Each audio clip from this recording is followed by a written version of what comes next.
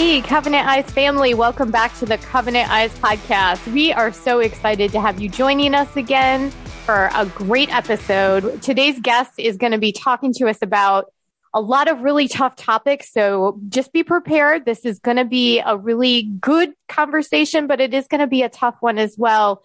I'm Karen Potter with Covenant Eyes. And of course, joining me is Brandon Clark. Hi, Brandon. Hey, Karen. For all of our ministry listeners out there, our guest today is actually a licensed clinical social worker. He's going to be talking to us specifically about finding healing amidst addiction and trauma. So it's a deep topic today, but certainly one that must be discussed. And we're very excited to have you. Dr. Mark, how are you today? I'm doing well. Thank you for inviting me. Of course, of course. Dr. Mark, one of the things that I really appreciate about your story and what I'd love to have you dive into as we begin is that with your clinical social work, with the book you wrote, it's coming from your personal experience. And that personal experience has launched you in wanting to help people who are struggling as well. Can you get into just a little bit of your own story and how that led you to where you are now? Sure, I'd be glad to. So it was approximately 8 years ago that I had called my psychiatrist and I asked her for refills. And she did the math quickly and figured out, it didn't take her long to figure out that I was abusing the medication. And in fact, I had been abusing the medication for quite a few years. So right away, she said to me, you need to go to rehab. Not something that I wanted to hear that day at all. But she said, you really need to go to rehab. You have a problem. So I waited for my wife to come home. I was really, really nervous, really anxious about it. And, I said to her, guess where I'm going? And she said, where? And I said, rehab. And I explained to her the conversation that I had with the psychiatrist. And so I made plans, and Debbie my wife was really gracious, really loving, just really helped me to get the help and the healing that I needed. And so I then had to call my daughter. I got in touch with my daughter. She was in Florida. I had a great response from Emily. She was like, I'm so proud of you. I'm so proud of you going to get the help. So that meant that I needed to search for a rehab. And so I called around, and I had done this for patients many times, but of course I'd never done it for myself. And so, I called around and I finally found a place in Pennsylvania. I live in New Jersey, so I found a place in Pennsylvania. And so I made the appointment, faxed all the paperwork over, sent them all the diagnoses, the mental health diagnoses, which were plenty. And then I was on my way. And I can remember in the car just feeling like I had wrecked my life. I had disappointed my wife. I had disappointed my daughter. I had disappointed friends and family. And most of all, I felt tremendously like I had disappointed God, that my life was over. So we're on our ride there, and I didn't talk in the beginning. I was really quiet. And then Debbie started talking about things of the future. And I didn't see the future at all at that point. I just felt like my life was over. And so one of the verses that I really hold on to, that I love, that I talk about all the time, is Romans 2:4, because I was in a mess. And it was the kindness of God that showed up. Romans 2:4, Paul writes, it is the kindness of God that leads to change, or it's the kindness of God that leads to repentance. So I'm on my way to rehab, and I show up there and I'm greeted by a counselor, and they go through all my bags, and I felt like such a loser. They were looking for contraband or any drugs that I had maybe stowed away in my luggage. And so after that, I was brought to a floor where I would spend 30 days with 30 other men. And so I was in a culture shock. And so one of the things that I talk about in the book, one of the most painful things about the process was, as the medication was going out of my system, the memories of my childhood were coming back, and they came back with a vengeance. And so not only was I feeling like a loser and feeling like a fool, but here I was sitting there, and these memories just came back and bombarded me.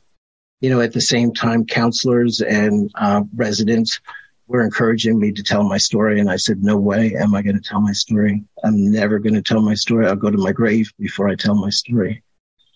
And so some of the things that I talk about in the book was the fact that when I was about 4 years old, my dad had forced me to eat carrots. I got very frustrated. And then I ended up vomiting. he became irate and picked me up and threw me across the room into the garbage and said, "Stay there, you're a piece of garbage." And so it was stories like that. And I tell them in more detail in the book. I talk about the fact that I was sexually abused from about the age of 4 till about the age of 7. And then my family experienced armed robbery. And that's when the sexual abuse stopped. My dad became very paranoid. My mom became an alcoholic. And chapters 4, 5, and 6 of the book talk about a lot of these things, a lot of the childhood things that, honestly, I didn't have the words to talk about. I wasn't emotionally ready to talk about it, but I also didn't have the words to talk about it.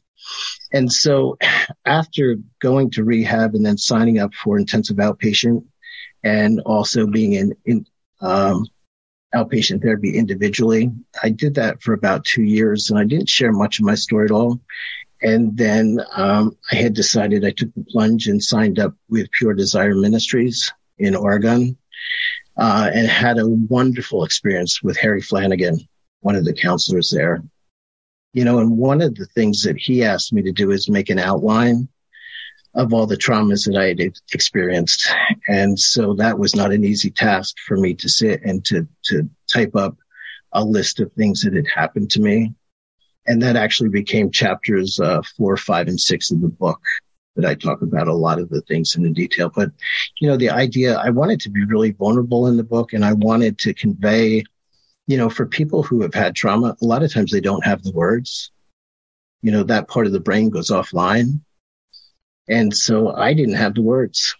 And so I needed somebody to walk alongside me and to help me with those skills that I had not developed in being able to share my story. Wow, that was, I'm sorry for everything that you've been through. That's really challenging. And I'm sure there's people who are listening who have also been through some very tough things. Especially at Covenant Eyes, we see a lot of the addiction and the betrayal trauma. Absolutely. When we're working with couples and those who are struggling with pornography. Can you talk about how you work with those particular people? And how your story has led you to have that empathetic heart for those who are struggling with things like that? Yeah, that's a great question, Brandon. I think about 2 Corinthians chapter 1, verses 3 through 5. It talks about God's kindness and how God comforts us in times of trouble so that we can comfort others. And I really see that being my ministry now, where I have the opportunity to comfort others who find themselves a lot of times in a mess like I was in. There's no easy answer with trauma. I don't want to give like a step 1, 2, 3. I guess what I would say is that my journey has taken me about 8 years, and I've done a lot of intensive work. I have really immersed myself in counseling and really learned my story. And so that has helped me to be able to tolerate a lot of times what people, I'd want the listeners to hear that a lot of times we feel trauma in the body. And so a lot of times with whatever traumas you've experienced, and, if you live on this earth, you've experienced trauma. We've all experienced trauma. So as a result of that, I would encourage listeners to just kind of listen to their body and find ways. And I talk about this in the book, find ways to soothe your body, to calm yourself down, because a lot of times the central nervous system is just so overactive with individuals. At least for me, it was really, really overactive where I couldn't sit still and just relax. And I'm learning to do that. It's a process. So what I would say is just that it takes a lot of time. Addiction work takes a lot of time, and also trauma work, and they go hand in hand. It's really good wisdom. And thank you for sharing your story. That was very moving. And I think there are a lot of connections based on the research that I've seen to people that are struggling with pornography addictions, from traumas that they experienced in their childhood. Our family of origin stories impact a lot of the decisions that we make.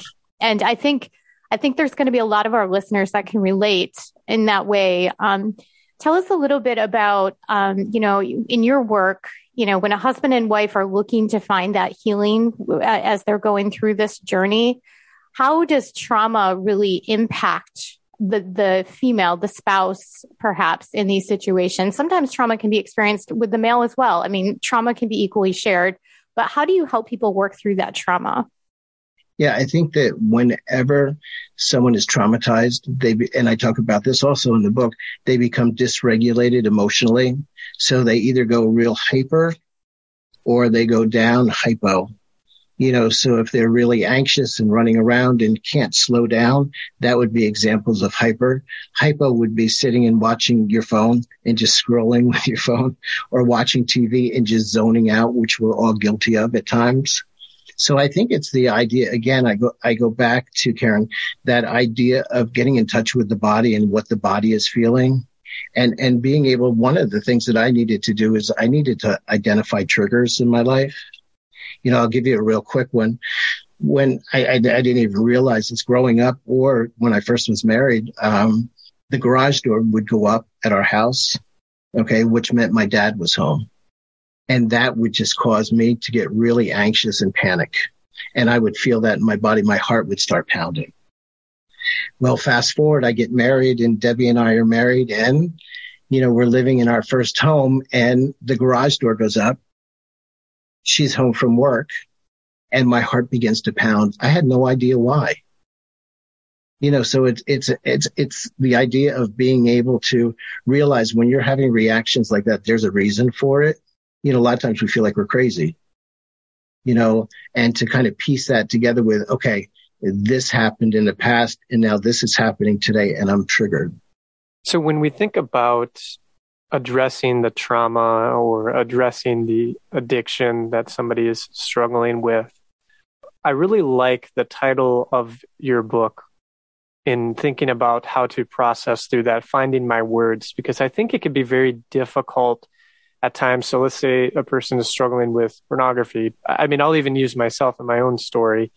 I had so much shame and guilt and just a low impression of myself that I found it very difficult to talk about. And then, of course, my wife, when she went through the betrayal trauma of finding out about the pornography and having to work through that, it was difficult for her to talk about because she had stuffed it so deep that when it finally came to a boiling point, it just kind of exploded. And that's when we ended up at a counselor, even though we should have ended up there sooner. So my question is, how do people find those words? How do they reach within and be able to find those words to talk about these things so they don't stay cooped up and cause bigger problems down the road?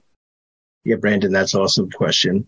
I would say for me, I can talk about my own story, that what I needed is I needed somebody to come alongside me and to help me with that story, to help me to formulate the words. Harry Flanagan at Pure Desire, he had me write it down first, and then he had me talk about it as I was ready. He didn't re-traumatize me by forcing me to talk about things that I wasn't ready to talk about. He allowed me to talk about the things over and over and over again. Sometimes we think about one and done, especially in our society. It's like, okay, we get it done once and that's it. No, it takes time. It takes a lot of time to process. It's not something that is a procedure. It's a process. And it takes a long time. And that's what I want people to hear.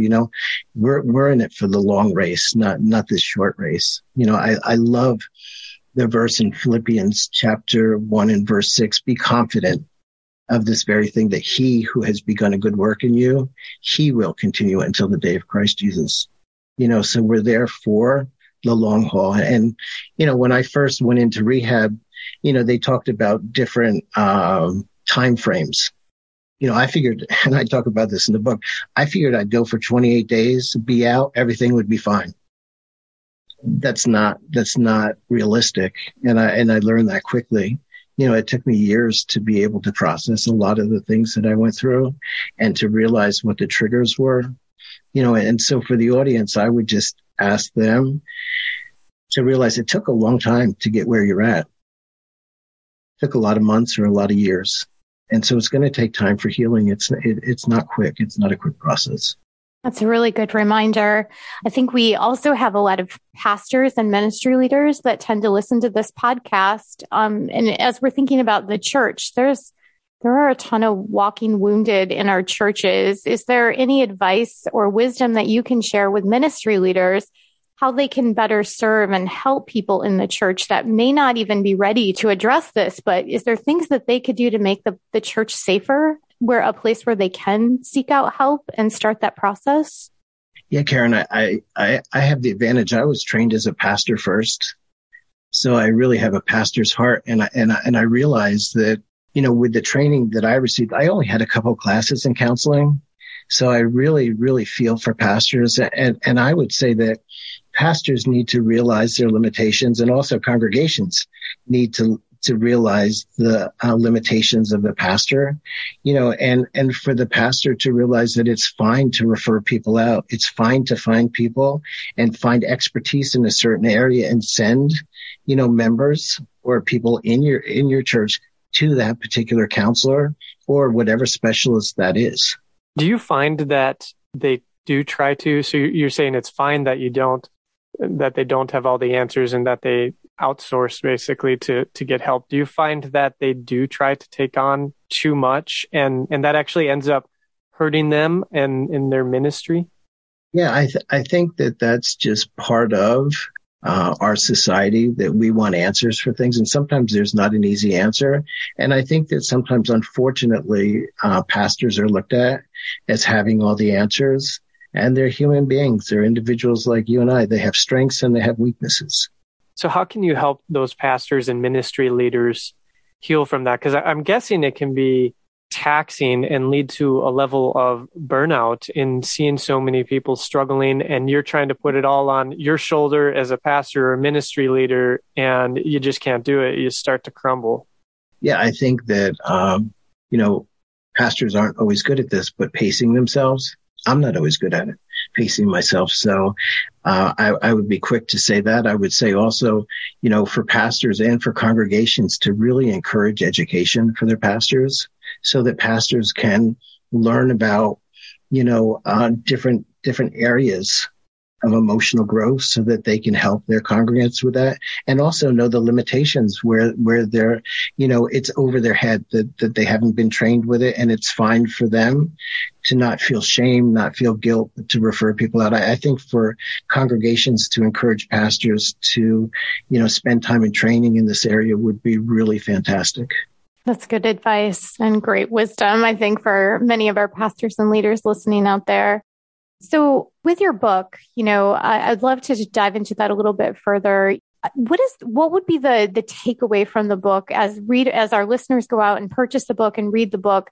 What is it the book is hoping to accomplish in their hearts and to help them start to understand? What was your mission behind the book?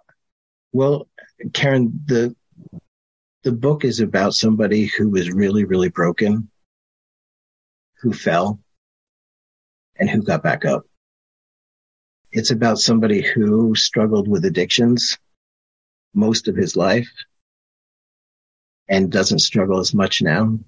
I struggle with triggers, but not with active addiction, either with processes or with substances. So the first part of the book is finding my words because I didn't have the words. The second part of the book is speaking my words, being able to share stories like the carrot story, with a certain amount of ease anyway. And then the last part of the book is just how my life has changed. It's embracing my words, because our story is so important. I think story work is so important. I think that, Harry Flanagan at Pure Desire again has encouraged me to be grateful for my story. It's a messy story. It's a messy childhood. I talk about robberies. I talk about shotguns leaning up against the walls, that my mom and dad protected the house with. I talked about a second robbery attempt.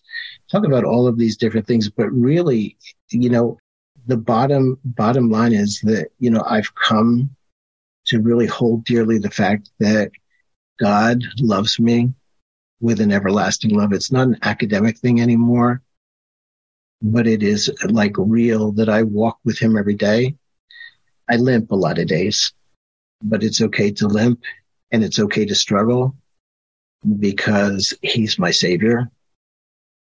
There's a verse that I picked for this year and I'd like to share it. It's in Jeremiah 17:14, and in that he writes, heal me and I will be healed. Save me and I will be saved. for you are my praise, or you are the one that I praise. This story is a difficult story, and I would encourage people to be careful in reading it because it can be very triggering. But it's also a wonderful story about how God steps in to a person's mess and restores. I had the privilege of having Josh McDowell be involved with the book and with the foreword. And in some ways he talks about his family of origin being similar to mine. But the one commonality for both of us that's definitely true is that our trauma led us to the living God.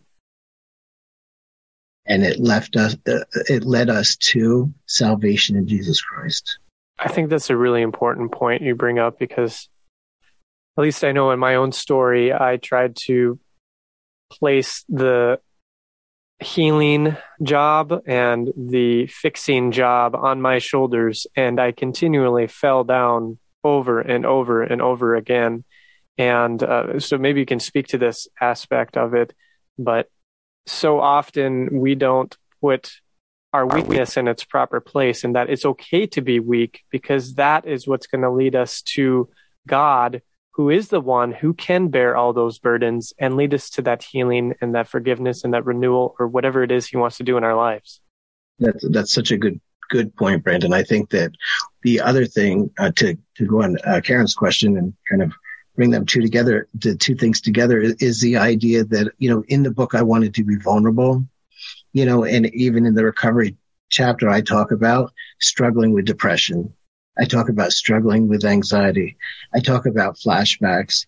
I talk about the fact that when I am weak, Scripture makes it clear that when I'm weak, He becomes strong in my life.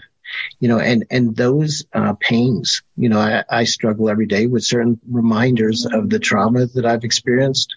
And, those reminders lead me back to Him. That's great.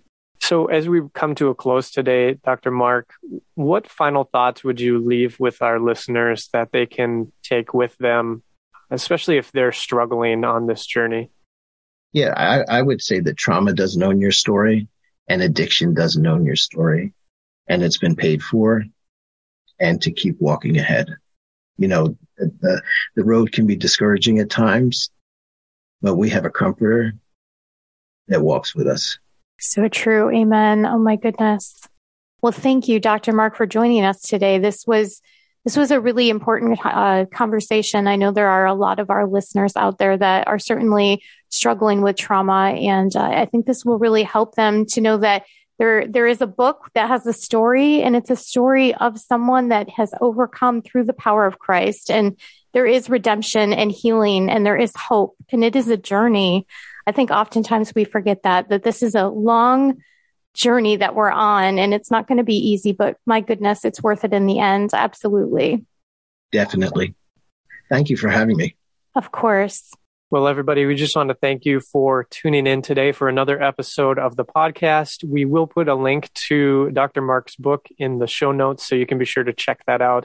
I know Karen and I are going to get that book and read through it, because it's so important. We see a lot of this at Covenant Eyes, right? People who share their testimonies and the power of testimony, like Dr. Mark was talking about.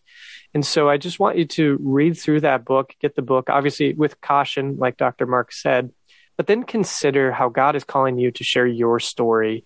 Maybe it's with a friend, maybe it's with a family member, maybe it's at church. However the Lord might be calling you, don't be afraid to step out into the deep and share your story, because you never know who needs to hear that, who needs to begin their own healing journey, and how that could be triggered with you sharing. So just encourage you guys to check out that book. Thanks so much for tuning in today, and we'll see you again next week on the Covenant Eyes podcast. God bless.